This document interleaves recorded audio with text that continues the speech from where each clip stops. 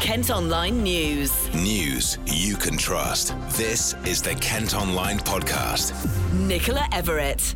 Welcome to the Kent Online Podcast on Friday, September the 4th. Tens of thousands of you have been reading our top story today about a massive fire at Who Marina. Aerial footage on the website shows a large industrial building well alight, while witnesses have reported seeing gas bottles shooting into the air. 10 fire engines and a height vehicle were sent to the scene on Vicarage Lane at about 4:30 this morning, while around 200 people were told to leave their homes. People living across the Who Peninsula were told to keep windows and doors closed because of the large plume of smoke. Kirk Wyatt lives nearby and spoke to us soon after the blaze broke out. We are standing at the scene of an enormous fire down by Who Marina. The fire is of epic proportions. I've never seen anything like it in my life. There are scores of services down here, fire engines, police. The flames and the smoke can be seen billowing for miles. The place is on lockdown. The whole lower end of the marina is on lockdown. The area has been evacuated. The explosions that woke us up initially about 4:30 started off as sound like rounds of gunfire, and then progressively got louder. The flames went at least 200 foot higher, just absolutely massive. We saw gas canisters firing off into the sky as well, and a lot of the local areas, Tag's Coffee Shop, the Checkers Public House and the Institute plus the local church have all opened their doors for those that are being evacuated from the area. The fire is absolutely enormous. It started at 4:30, as I say. It's nearly 6:30 now, and the smoke is still billowing high. You can still hear the chemicals, if it is the chemical factory that's down there, like I've been suggested it is. It's very dangerous. Local residents have been advised by the police. They told myself to make sure you go home immediately, close windows and doors, and just keep out of the area. And just hope that everyone in the Marina Park and nearby homes are very safe. It's absolutely enormous, very scary. It's not thought anyone has been hurt in the fire, and the building is thought to belong to a firm that deals with animal feed, aerosols and sanitizer. Stuart Cobb lives and works in the area. We heard some explosions. I'm a local resident anyway, and we heard some explosions going off early hours of the morning. We work in one of the local businesses, fortunately not one that's been affected by the fire, but certainly the estate is shrouded in smoke, so there'll be nothing going on in any of the factories today down there. Give us an idea of what kind of factories are down there and what could have possibly gone up in flames that we saw in the video. Okay, well, there's a multitude of factories down there. I mean, there are several engineering factories, but the business that looks to be the most affected would be an agricultural business where they're storing and manufacturing lots of things for the agricultural industry. Be lots of chemicals, one would assume, and judging by the severity of the explosion that we've seen some videos of, it's a pretty serious incident down there. Well, we've had reporters at the scene today. They've also spoken to Mark Woodward from Kent Fire and Rescue. The fire started around about 4:30 this morning on Vicarage Lane in Who. We attended an industrial unit that was well alight with the local crew. There was a number of explosions at that moment in time, so we felt it was the most appropriate thing to do would be to evacuate the area up to 200 metres away from where the fire was, and with the help and the support of the police and the local authority, we were able to move out over 100 people plus. At the height of the fire, we had over 10 appliances here, including a number of additional special units, such as the height vehicles and water bowsers, and also our specialist drone unit, which we used to be able to put up into the air to get a better eyes on the fire, and then basically be able to tackle the fire the best way. A number of road closures were put in place while Who St Werburgh Parish Church offered shelter to anyone who'd been evacuated.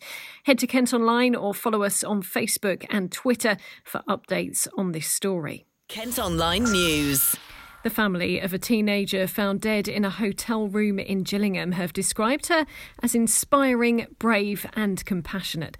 19-year-old Kaylee Millen from Sittingbourne was discovered at the King Charles on Brompton Road in January 2018. Her friend was initially arrested on suspicion of murder but later released without charge. A coroner's recorded a narrative verdict at an inquest.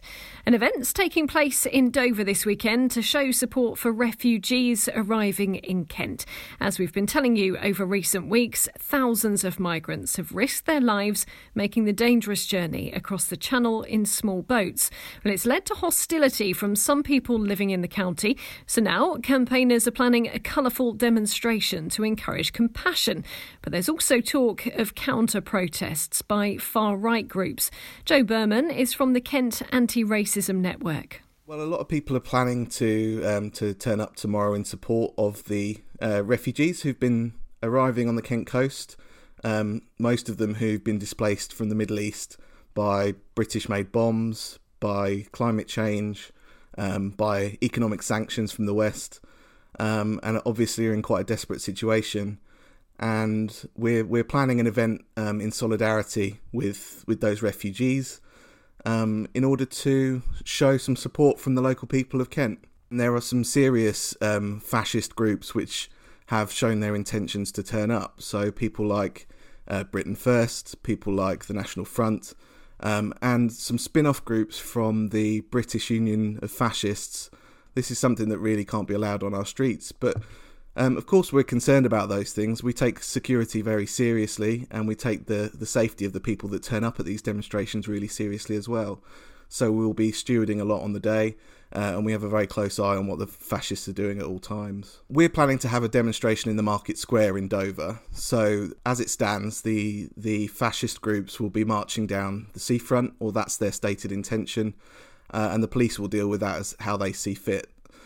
For us, we will be holding our ground in the Market Square, but we will keep an eye on those fascists and make sure they don't enter the area. I would encourage people to think about our role as British people in the displacement of other human beings, and I would encourage them to think with more human empathy towards these people, and maybe not consider them as the threat just based on the colour of their skin and where they come from. It's happening in the Market Square tomorrow, and you'll be able to follow updates from this event at Kent Online. It's feared Kent's economy could be badly affected by Eurostar's decision not to stop trains in the county until 2022. Services have been passing straight through Ashford and Ebbsfleet since the start of lockdown, and now bosses say they won't be calling there again this year or next. It means anyone wanting to get a train to the continent will have to go into London first. The Ashford MP is going to see if the government can do anything about it. More people are waiting for a council house in Canterbury than any other part of Kent. Figures given to Kent Online show 2,275 applicants are on the list in the city. 484 of them are classed as homeless. Across the county, just short of 18,000 people are currently waiting to move into a council property. The longest recorded wait is, would you believe, 32 years. Chris Thomas is from homeless charity Porchlight. It is concerning. It's not that surprising. We run a 24-hour helpline for people who are homeless and for people who are at risk of becoming homeless. And we get a lot of calls from people who are struggling to pay their rent and also put food on the table, just because the prices of rent are so high, because they can't afford a home of their own. And we do need something to be done about this, because this is one of the things that pushes people towards homelessness. We absolutely need more social housing.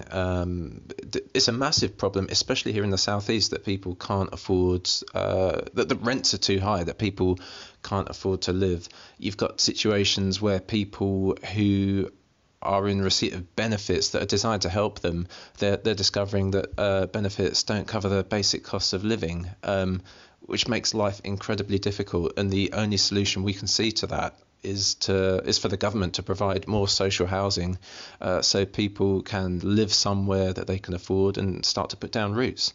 We need houses that can accommodate large families, and something that we know is that people who live in kind of ill-fitting accommodation, families who are kind of in places that are too small for them, for example, this can have an impact on their mental health. Again, no one needs to live like that, and that can push people towards homelessness. Staying with housing news, and plans have been revealed for 1,300 new homes, bars and restaurants along the River Thames in Gravesend. Developers want to transform the former industrial area near the Canal Basin and the Embankment Marina. A public consultation's underway. You can see pictures of what it could eventually look like on the website. There could be redundancies at Kent Cricket Club as they're considering cutting their off-field team by a fifth. The club's struggling to cope with the loss of income caused by the pandemic and say they're facing one of the most challenging periods in their history. Medway has officially launched its bid to become UK City of Culture for 2025. Green spaces, high streets, stadiums and shopping centres could be turned into galleries and theatres to showcase creative talent. And work to refurbish an old pub in Canterbury could start before the end of the year, after it was delayed when a 10-foot deep hole was discovered. Developers are spending £650,000 on doing up the 18th century cross keys in Oaten Hill. On to sport now. Football and Gillingham are back in competitive action this weekend for the first time since the start of lockdown. They're taking on Southend United at Priestfield in the Carabao Cup. It follows a series of behind-closed-doors friendlies. Here's manager Steve Evans. Well, from our point of view, it's great, isn't it? We had to endure the very quick stop last season. Of course, we left Sunderland in good spirits, real aspirations of making the top group, and it stopped. But we're glad to be back. We've watched football from a distance now for some months. It's different, it's very different. But we've got competitive football on Saturday, which leads us in nicely to a week on Saturday.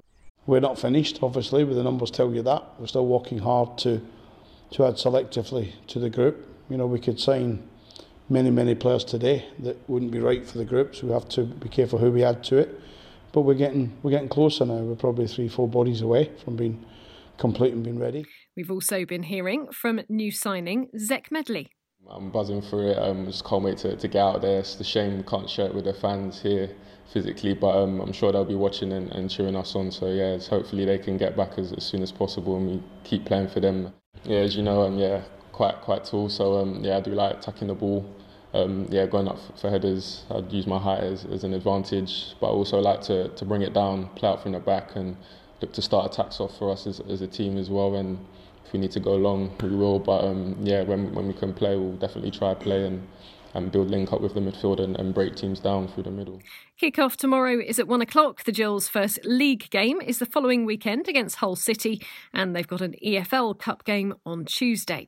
Finally today, YouTuber and singer Harvey from Kent has become the latest celeb to sign up for Strictly Come Dancing. The 21-year-old grew up in Hartley near Dartford and joins the likes of comedian Bill Bailey and Olympic boxer Nicola Adams in this year's lineup. Well, that's it for today, but you can also now subscribe to the IM News app to access all KM Group newspapers. Just head to ilifmediasubs.co.uk. News you can trust. This is the Kent Online Podcast.